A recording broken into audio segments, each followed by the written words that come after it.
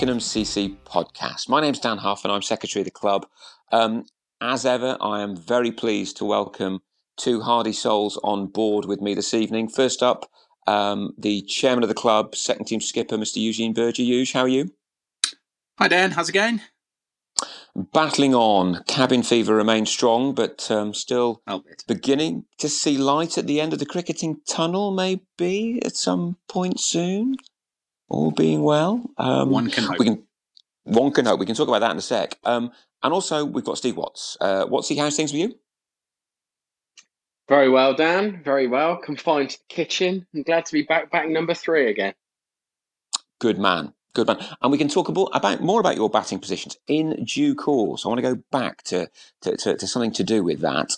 Before I get there, though, Huge, we have had, courtesy of the ECB relaxing the regulations a little bit of cricketing action on the green this weekend, right? Now, I emphasise the word little, but cricket balls have been hit, right, by some members of our club. And they were the little members of the club. They were our juniors. They were. So they were watched by what felt like about 1,000 people on Twickenham Green, given that the weather was fantastic. But all socially distancing naturally, so no qualms or disruptions over there. But yeah, there was one-to-one sessions that Paul and Liam arranged. So kudos to them in terms of arranging that. We went through the right process to make sure that we could net on the green in terms of writing a policy, submitting it to the Richmond Council, making sure that it was all good. And yeah, it was very successful. It was invite only this weekend. And I am told that is going to start branching out and opening up to more of the junior members on both Saturdays and Sundays. So yeah, it was good to watch this weekend.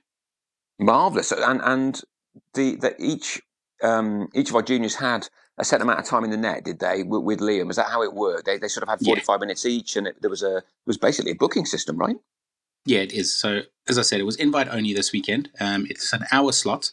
And effectively, that hour composes of a 15-minute session starting on the hour and a 10-minute wait in terms of making sure that you wipe down everything that's been used and you wait for the next. You're in a holding pattern until the next junior arrived, and then off Paul and Liam went again.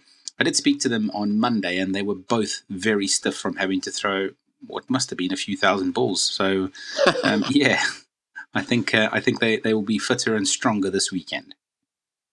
Good. Well, sounds excellent. And in terms of seniors, then I guess over the next few weeks, we've got a couple of different ways of taking this forward, right? Again, nothing completely set in stone, but we have been thinking about this as a committee, right? We have. We are offering, Scott, our club coach, is offering 1-to-1 nets on Wednesday, starting at about 2 and going until about 6. Obviously, the same principle, hour net, 10-minute layover, and then obviously the next person.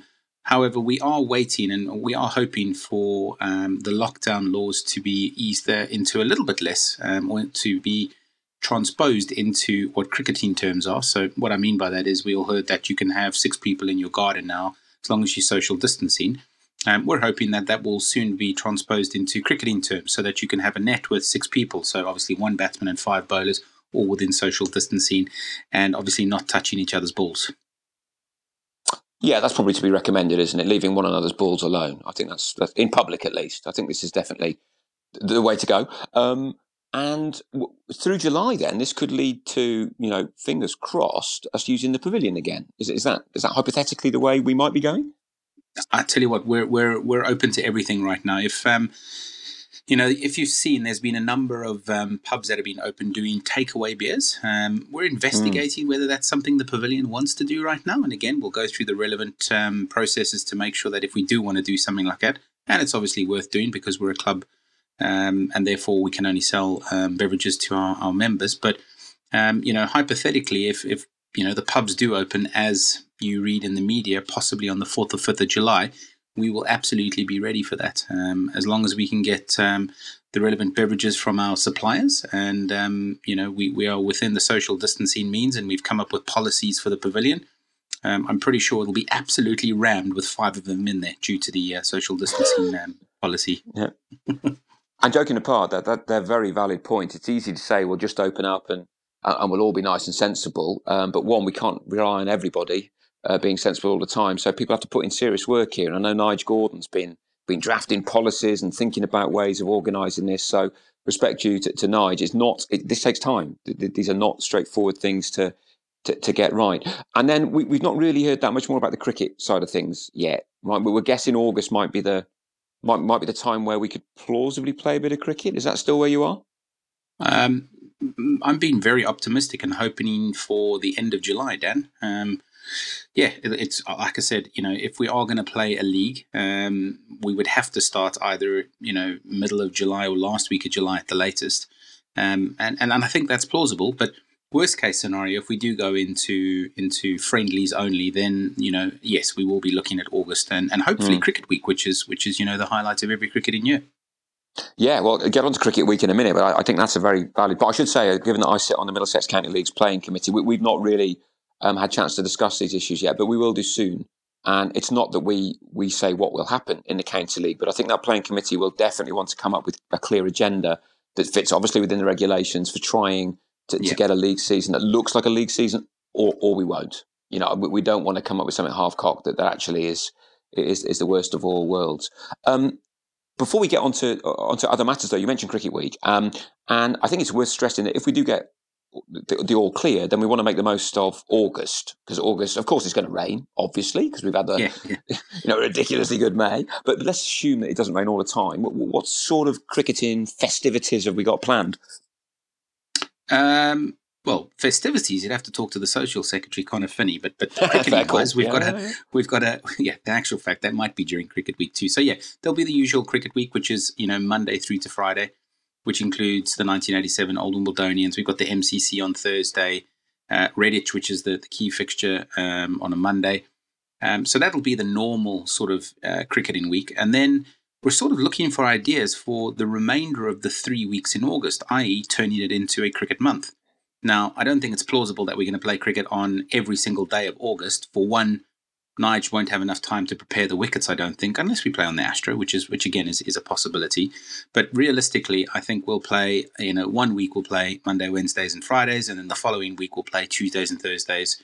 And the following week, again, maybe we'll play, 3 or 4 days in the week. So I think the easiest way of sort of asking the question or answering the question is by asking a question is how many of our members actually want to play cricket. So, if you are interested in taking part, let us know.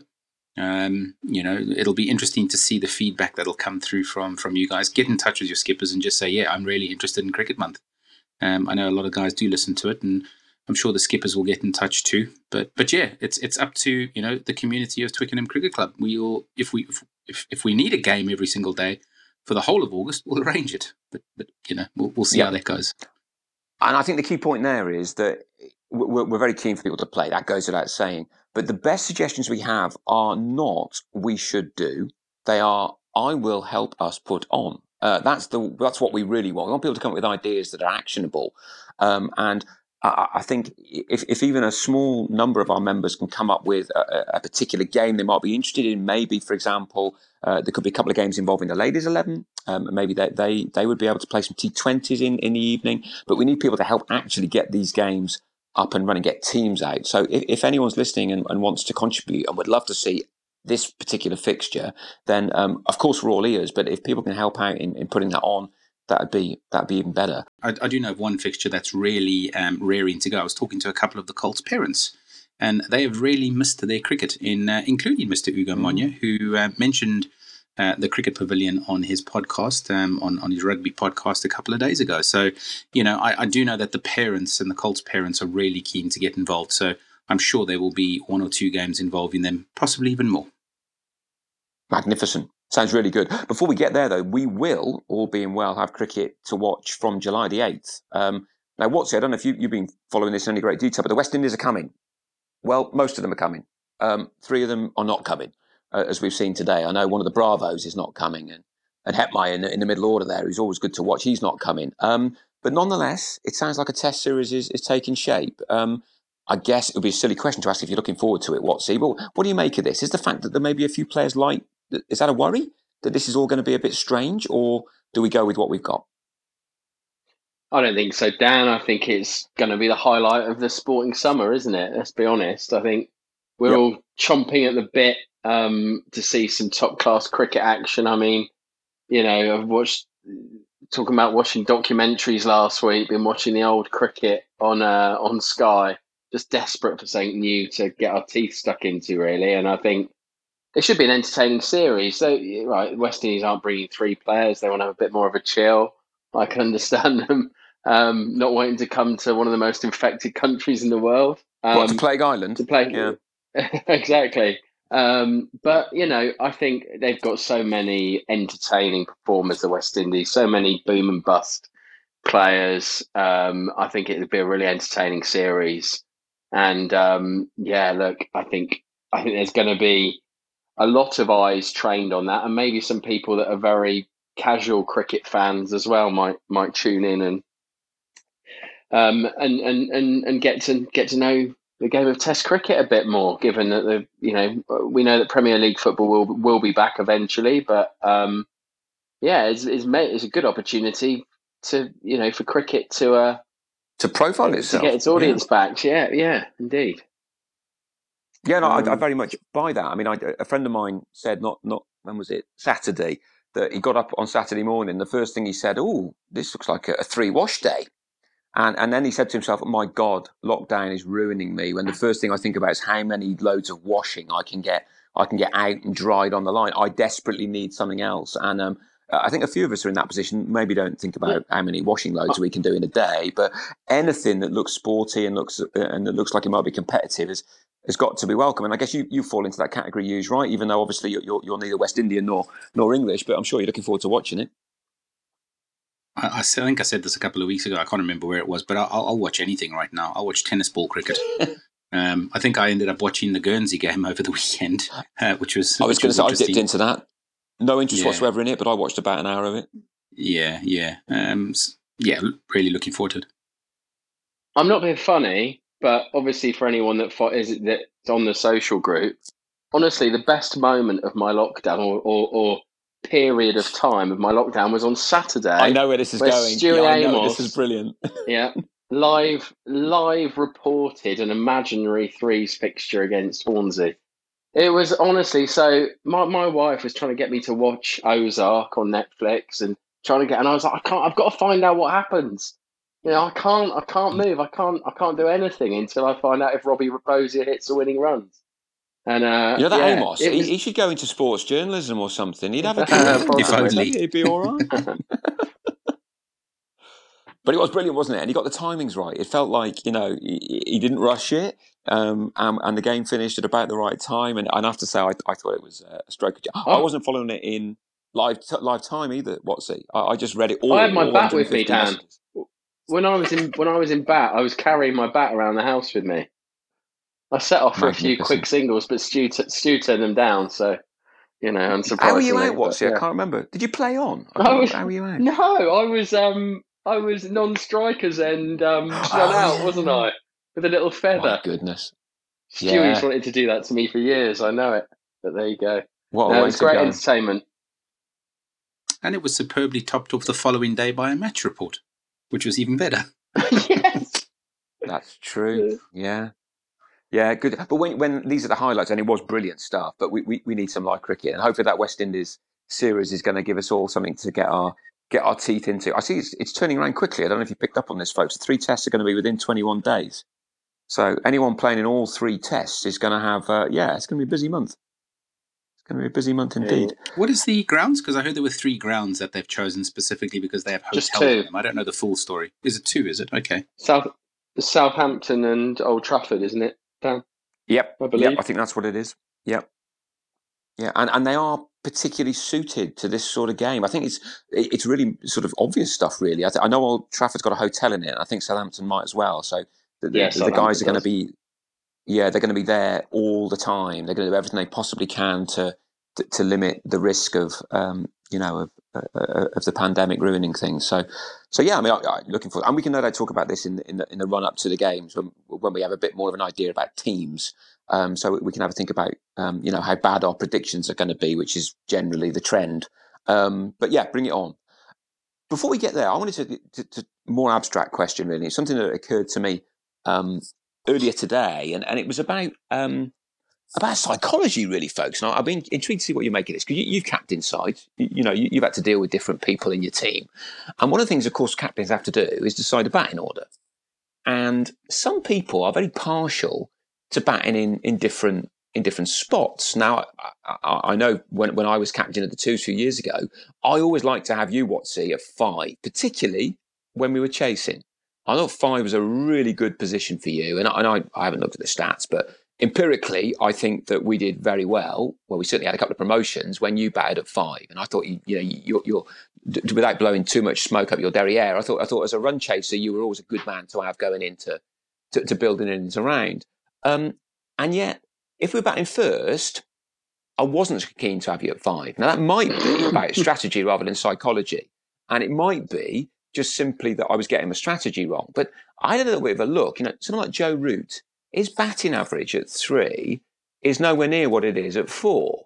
And there's plenty of people down the years who really don't quite fancy batting in a certain position. And I'm not sure why. I'm not sure exactly whether this is something we should just say, man up, sort it out. There's nothing going on here. You're making, just because you batted 4 doesn't say you're automatically going in the 20th over. You might go in after 2 balls. But I'm just trying to get a feel for this. How much of this is made up is basically what I'm saying. Do you think that a lot of it is balderdash? Or is there something about batting at 5 that if you want to bat there, if you think it's for you, that will make you a better cricketer just because psychologically you're more prepared for it? Or what do you make of it? I'll go to you first because I name checked you before. What do you make of all this batting order preference thing? It's classic cricket mystique, isn't it, Dan? It's such a psychological and mental game, cricket, and we talk about different subjects every week, and it always seems to come back to the mental side of it and how you develop through your junior years and the experiences you have. I think in different roles. And look, you've talked then about how you used to like me batting number 5. God, I'll never forget those moments because you used to go out and do the toss. And if we batted first, I would literally I know where this is going. The floor, boot my bag. I want to just be out of there. Batting number 7 again, absolute toys out the pram after scoring 2 50s in 2 weeks. But yeah, look, it's also a little bit, I think, the captain's role does play a huge part. There's 2 elements to it. People do have an individual preference, without a doubt, and mine's changed over the years, actually.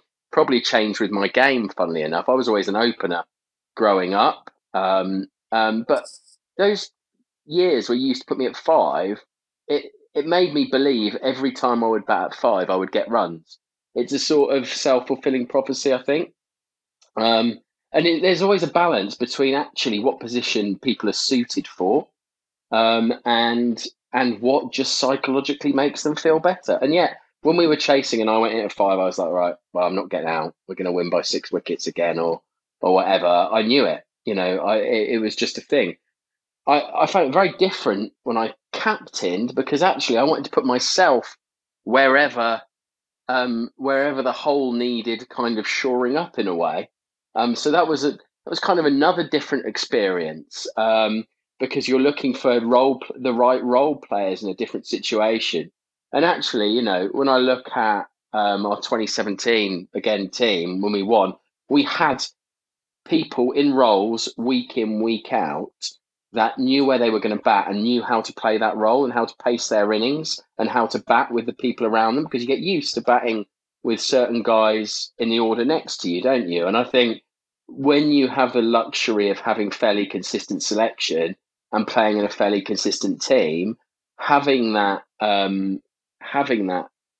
position really can help. On the other hand, sometimes when we might not always have the consistency of selection we want, we find that we're trying to patch together a batting order each week and have to move people around and have to experiment. And, maybe you put a pinch hitter at the top of the order because actually your tail's going to be too long. And, that might impact them because you put Robbie Bozier out there and he scores a 50 and suddenly thinks he's the best batsman in the club. But I think there's so much mystique to it. And, I know personally, as I said, I always opened. Then I liked 3 when I was a kid because I scored some runs, bang at 3 for the county. And then since I came to Twickenham, really 5 or 4, and then captaining 4. So I've really moved around, but yeah, it definitely has an impact, and it also has an impact on you when you turn up at the ground when you're not skippering, and the captain either places his faith in you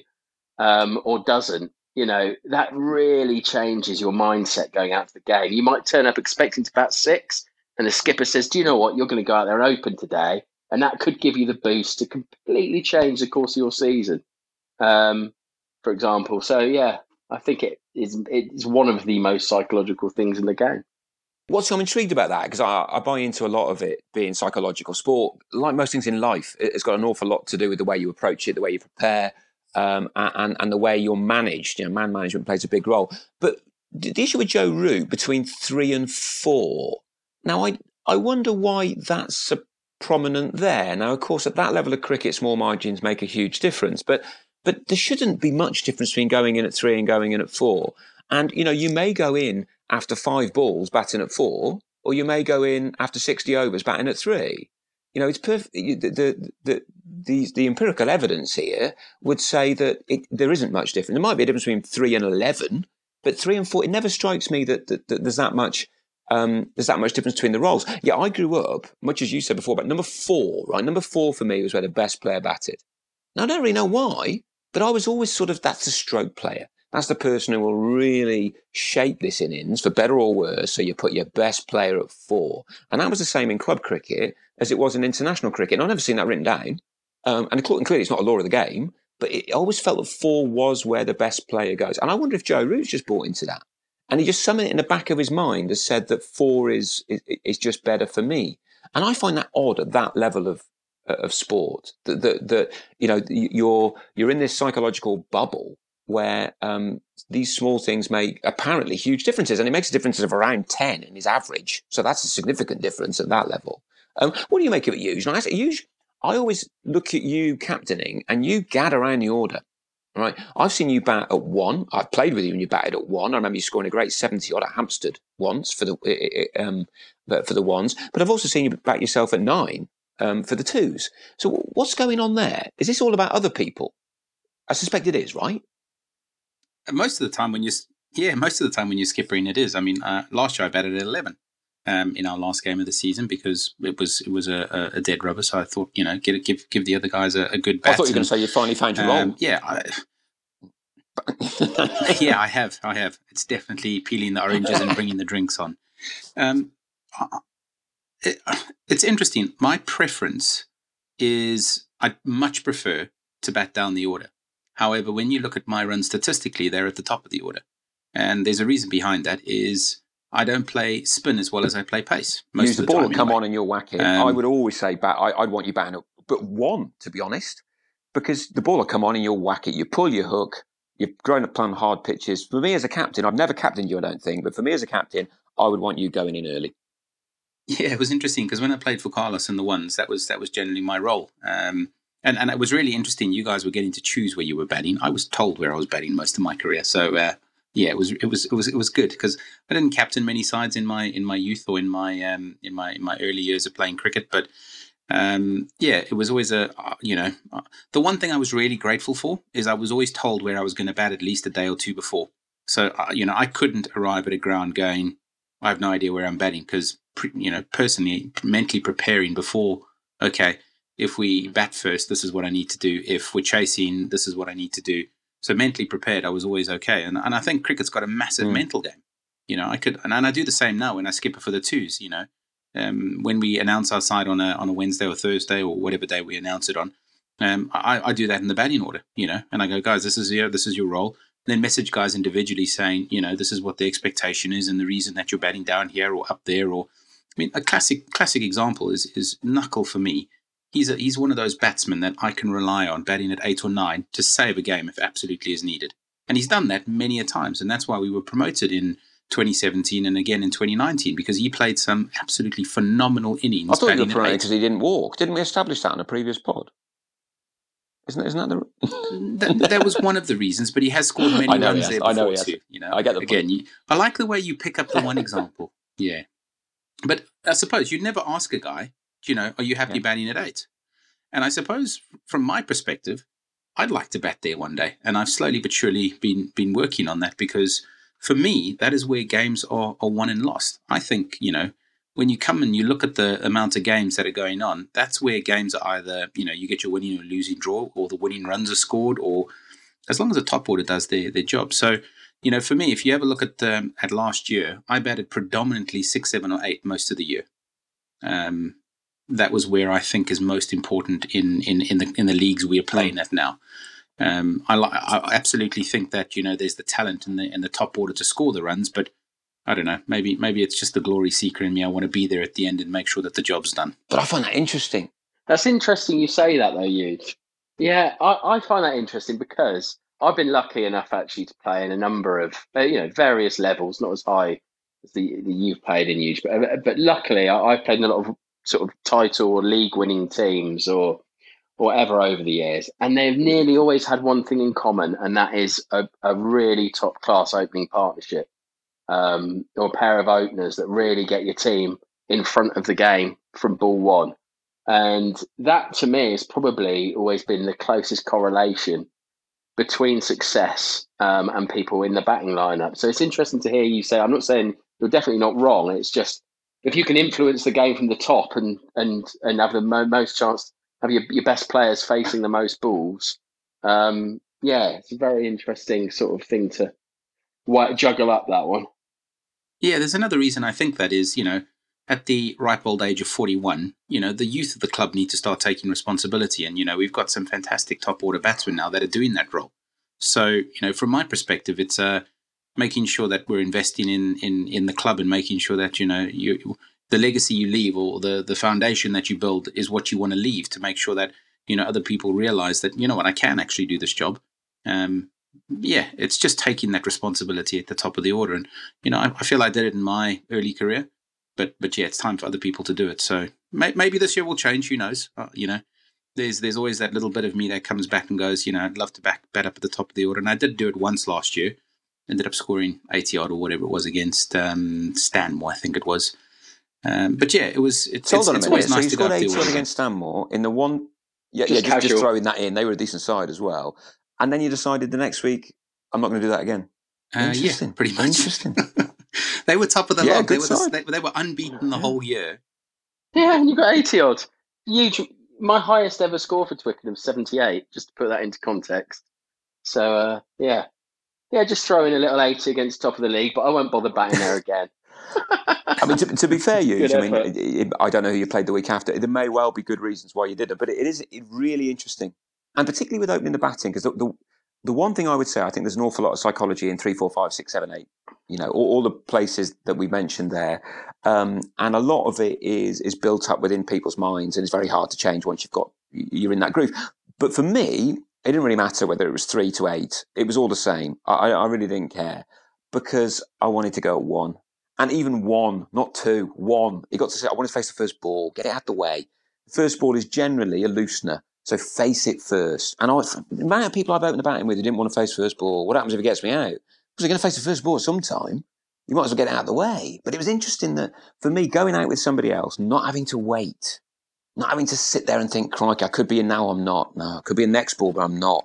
That was, I find that quite deleterious in a way and made me really tired. Actually physically tired waiting to bat. And so that's one of the reasons I ended up, I just want to get out there and face the first ball. And even if that, did get me out. And I remember one game, I think you were playing Watsy, where I was out 1 minute before the start time of the game.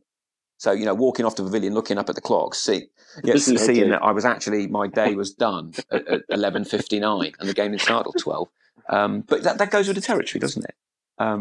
But I had a trivia question for you folks, actually. I was looking this up before to see if there are any batsmen in Test cricket who've played or who've batted in all 11 positions. I don't know if you've heard this one. There are 3 batsmen who've done it. And I would be quite impressed if you knew, 2 of them, because they're from years gone by. Sid Gregory is an Australian from 100 years ago.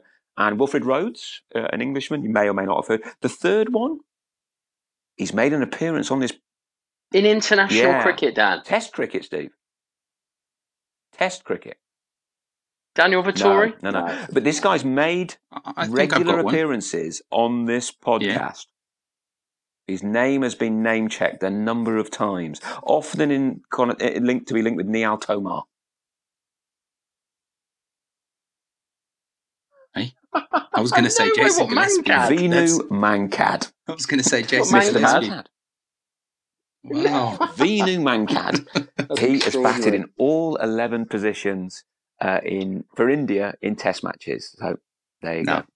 go. Used to, Do you know what? I'd like to offer that question out to the listeners, Dan. Who for Twickenham Cricket Club has batted in 1 to 11? do you know someone who's done that? That'll be an interesting look. Oh, No, that's why I'm asking. I don't. It's a question to say, have you for Twickenham Cricket Club in league matches batted But 1 you, to I mean, 11? I wish you'd. Probably the brothers in arms, isn't it? Probably is Nihal. Well, I am. It probably is Nihal. I've got a busy work day tomorrow, you, so I really don't appreciate this question. I'm pretty sure I have for the ones. I'm pretty sure I have for the first two. I have definitely batted low and high for the ones. But of course, I'm going to have to bloody well check now, aren't I? So this is 2 hours of my life tomorrow, going through scorecards, trying to answer this question. But that is a great question. I'd be really. You know what, Dan? I think I might be alongside you there. Plausible. I think I have. I have batted 11, I have batted at 10, and I have And you're in a batted at position 9. where you can engineer it so any gaps in your sort of CV there can be filled in August, hopefully. I'm thinking ones now alone. You know, I know I've definitely done it in the twos. I know that's all a 11 positions. But in the ones, yeah, 100%. Wow. What's he? Have you? I mean, I just had a quick look now. So after Stanmore, I batted 9 the following week. Okay. Obviously not good enough. Definitely not for Twickenham, Dan, because I've always been lucky enough that people have believed my burglary that I'm a batsman here. So, but definitely, Did you ever over bat my at 11 for earlier Highgate, days, maybe when you were leg spinning? Well, no. Never since I moved to London. When I was a young lad, I was usually 10 or 11, to be honest. But yeah, no, not recently. You don't know what you're missing, Watsy. Batting 11 was awesome. I do know. I experienced it for a long period of time when I was younger. But I thought your point about batting 8 and 9 and their key positions. I mean, there's nothing more disheartening, I think, that being a captain out in the outfield, the Oppo 100 for 6 and chasing 220, and suddenly the number 8 can bat. You know, that's not good. I want the number 8 to be somebody who thinks he can bat. Spot and that can be a really soul-destroying position to score runs from. I must admit, if I saw you coming out at 8, I wouldn't be. It's risky. Yeah, it is. No, you're right, Dan. It's risky, but third 11s do that a lot. Actually, they'll have one of their key bats coming in at 7 or 8, and you obviously you get through the top. You're well ahead of the game, but the Oppo at 50 for 5, and everyone's cocky, and suddenly some character strides out, a bit like Calatrava did against us that day. Dan, I do remember. Yeah. And scored 70 odd not out. I remember because I was bowling. Yeah. But yeah, like it is soul destroying. So it is a good tactic if you've got enough horses who are going to do the business for you up top. Then yeah, you know. Although there is an interesting point there. I'd forgotten about that game. So we've got somebody who's got probably 10 hundreds for the West Indies, and what do? I give the ball to Watsy. You know, there would be some who would think that was a controversial choice, Steve. Well, again, it's a bit like Inception or something. It was a game at Southampton, and the draw was in, right? And they were not going to get the runs.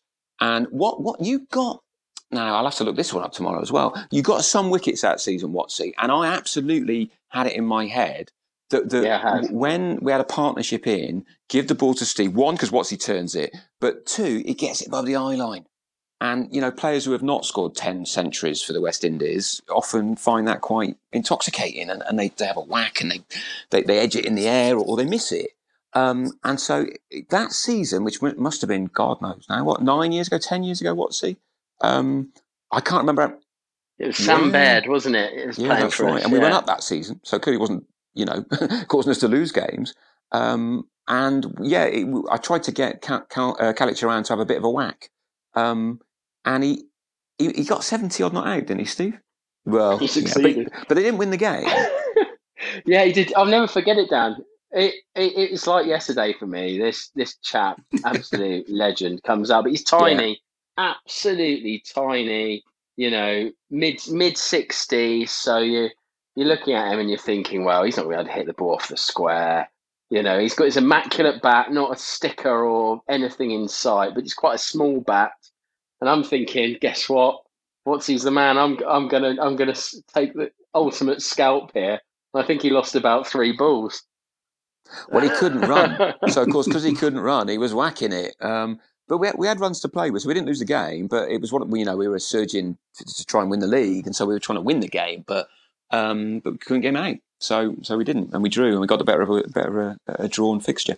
Folks, I was going to move on to one other thing, right? That was made. I was made aware of this afternoon with TCC player of yesteryear, Mr. Tom Guy, as some listeners might know. Tom and I both live in Ascot now, and we arranged a socially distant game of football, quite frankly, between the families. It was pretty brutal stuff. It was Tom and his wife Rachel and their 2 versus Stan and me, Ying, my wife, which not a natural football player, put it in those terms. But while we were having this game of football in South Ascot this afternoon, he came up with this thing that he read, which I thought was really interesting. Right, Wisden, this year's edition of Wisden, has got an article in it about right-handers and left-handers. And apparently it's a thing, right, that if you are right-handed, you are statistically going to punch above your weight if you bat left-handed, right? And Tom's logic, and the logic he got from the article, was very much that your power hand should be the one that does the leading, should be the one that shapes your batting. It shouldn't be the one that you rely on to hoik your way through cow corner, across the line. And, there's been some stats done on this. I haven't read the article, I'll be honest. I've just got the summary from Tom. But the stats look overwhelming, that if you can persuade kids at an early age to bat left-handed when they're right-handed and vice versa, then technically it's going to make them a much, much better player when they grow up. I request your thoughts. Does it sound like a small data set and stuff that might ultimately be poppycock, or do you think there could be something in it? Are we doing it wrong? Have we been doing it wrong all these years? Should all 3 of us are right-handed? Should we all have really tried to go the other way and bat left-handed? It might have helped us score a few more runs. Any thoughts on this one? Well, I wonder if the game changing may have had an impact on it as well, Dan, because, when we were brought up 20, 30 years ago, whatever, learning the game, number one was getting in your eye line, and the top hand, needed to be strong, but it was about keeping the ball out. That was what I was taught. That was my first 3 years of cricket, as reflects in my batting style now. It was being a blocker, and but getting those basics right and getting the body balanced. Whereas I think now the game's become more about scoring quickly, more expansive. I think you probably do need your stronger arm taking a lead, and just as a dad of a young boy, obviously, I've seen Elliot try and get to grips with batting right-handed. It's completely unnatural to him as a very right-handed person. I flipped him around to bat left-handed, and he tonks it everywhere. And I think it is more natural for kids to want to use their stronger arm to lead the way. He tonks it everywhere. You better have a paternity test done there. I mean, if he's tonking it everywhere, where's he get that from? It's a bit of an overstatement, but I have been bowling like I did to Calatrava, so it probably helps him out. But yeah, you get my meaning, and I think I do. You look at some of the left-handers now who clearly bowl right-handed and do most things right. I mean, look at Ben Stokes and his levers and guys like him, and you can see the impact of leading with your stronger arm in the current power game. I think we'll see more and more left-handers come through, left-handed batsmen come through. Yeah, I mean, I was thinking of Owen Morgan as well. Because Owen Morgan looks to me, when he plays, he's a hurling guy, isn't he? And I think in hurling, you do more of what we would think of as right-handed and left-handed hitting. But when he plays these reverse sweeps, the power he gets into it, and that's not just a good bat. That's somebody who can do it, who's technically very strong. And so it did make me think there may be something in this. And have you ever heard of this before? Yeah, I have. It purely depends on how far you want to hit the ball, though, Dan. Right. It's interesting. Most people that have got good techniques and use their top left elbow probably play the ball more on the ground than in the air. I don't know if that's correct or not, and I'm making a huge assumption on this. Yeah. But bottom-handed people tend to hit the ball in the air a lot more. So again, I suppose it's horses for courses. It depends on where you want to do and what your style is, where you want to bat, and how you want to hit the ball. I know personally, I'm a massively bottom-handed person. Drag everything through the leg side, and on occasion get one through the offside, and that's because of the bottom hand. But I'm trying to think of Chris Gale, for example. The way pretty much all of his runs are in the air. You'd argue that, well, hang on, is his left hand or his right hand stronger? It's interesting. Well, he's an off spinner, so clearly he fits. And he's right-handed. He's right-handed. But I'm thinking that the argument would be that you would still be able to do that. Taking you as the case, it would just be that you would have more control in other aspects of your game. So it doesn't mean you'd necessarily be a better player, but you're giving yourself a better chance of doing that because you'd be able to control more what you do in your other shots, if you know what I mean.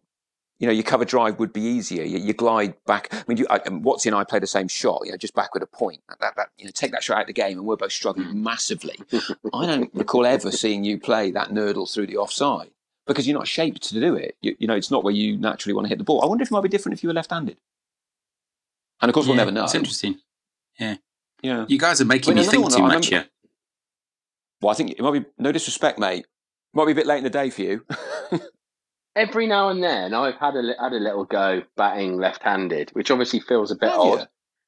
But what's funny is I am better at all the shots I'm not good at, right-handed, and I cannot play my square cut, which is obviously my trademark shot, at all, batting the other way round. So it is almost like your shot selection is governed by...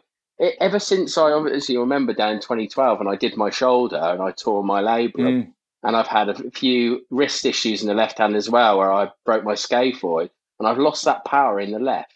And now when we come chasing or when I play LMS, my only two release shots are cow corner or the square cut. That's where I hit my power because they're both, as used as, governed by the bottom hand, my power hand. And I think it's really interesting actually. I think the way you bat is more to do with the relative strength in you than anything else. And also, you learn a lot by watching people who've come to the game late. And I remember when Ajmal joined us, for those who don't know, Ajmal, born and bred in Afghanistan, came to the United Kingdom, 6-7 years ago now? I think he played a little bit at home, maybe, but not much. And then I watched him opening the batting, and let's just say that it's not the way I open the batting. Ajmal's creativity as an opening bat was phenomenal. And he'd reverse sweep and he'd Dilshan and he'd do the rest of it. So his attitude to it was that the ball goes where there's no fielders. And he's simply got to have more control of what he's doing. Otherwise, he'll just get out quickly. And it made me think that the art of batting, as you said, Watsy, has changed. An opening batter's role has changed so much in the 20 years that we've been doing this. And I think part of that will be because people are now, both of their hands are doing more stuff. And for many batsmen that we know, they might as well bat one-handed. They might as well bat with the right hand and just whack it, just wave that bat through the air. And Ajmal was one guy who made me think, no, he's not at all. He's got flexibility of the wrists. He's got power in both his wrists. And I think that there are going to be more players like that. And that's, I guess, a good thing. Do you know the thing about Ajmal, though, Dan? When he first joined, his description was right or left-handed bat. No word of a lie, he could do either. And right arm seam or left arm spin. I'd heard he could bowl with both hands. Yeah, I didn't know about the batting, but that does make sense. Yeah. So Kev batted him at 8 for the fours because he thought he obviously wasn't he was a jack of all trades and master of none, which proved to be slightly wrong. You win some, you lose some. I'm not going to knock Kev for that one. I've made my mistakes as well in batting orders. I have seen Ajmal bat in the nets left-handed a few times. So yeah, it definitely can bat left-handed. But I'd have thought there's a PhD somewhere in there. I'm not going to write it. But there's a PhD in that about the whole nature of the way we approach whether we bat right-handed or left-handed. Because I think, the whole of cricket just got used to everything being right-handed. And of course, there are more left-handed batsmen than ever before now. And that's because I think it's more okay to be left-handed in society. For a long time, people were taught that if you were left-handed, you were weird. And I'm intrigued to know whether ever more people will look at the science of this and start doing it deliberately because they think it might make better players of their kids and the people they're coaching. We will see. We will see. folks, I think we're running against the clock a little bit here. Anything else you want to fling in, Hughes? What else do we need to know? Just see the ball hit ball. Stop thinking about it. I like that. Yeah, I like that. Yeah. If in doubt, just go back to the basics. Forget all the science. Yeah, exactly. No, nothing from me, Dan. No worries, man. I should say Heather Knight basically said that, the captain of England, didn't she, when we had her on the TCC Social 2 weeks ago? That if in doubt, if you're going through a bad trot, because Donna's asked a question, didn't he, about what do you do if you're going through a bad trot? And no one actually said how to define a bad trot, Donna's. How many years are you thinking? Which and Donna's then said it about himself. Yeah. But her answer was, see it, hit it, wasn't it? Watsy, how about you? Anything else you want to throw in? No, just I'm looking forward to Stuart Amos's next edition of the 3 season this weekend. He's got to do it every weekend, every Saturday now. I eagerly await to find out what number I'm batting. The bar is high. That was a phenomenal bit of WhatsApp management on behalf of the big tackle there. He was brilliant. Guys, super stuff. We will reconvene in a couple of weeks. We can talk all things Test match cricket then, and I'm expecting some decent predictions. Okay, so thinking caps on and all that business. In the meantime, go well, and I'll chat to you both again then. Thanks, Dan. Thanks, Steve. Thanks, everyone. Cheers, guys.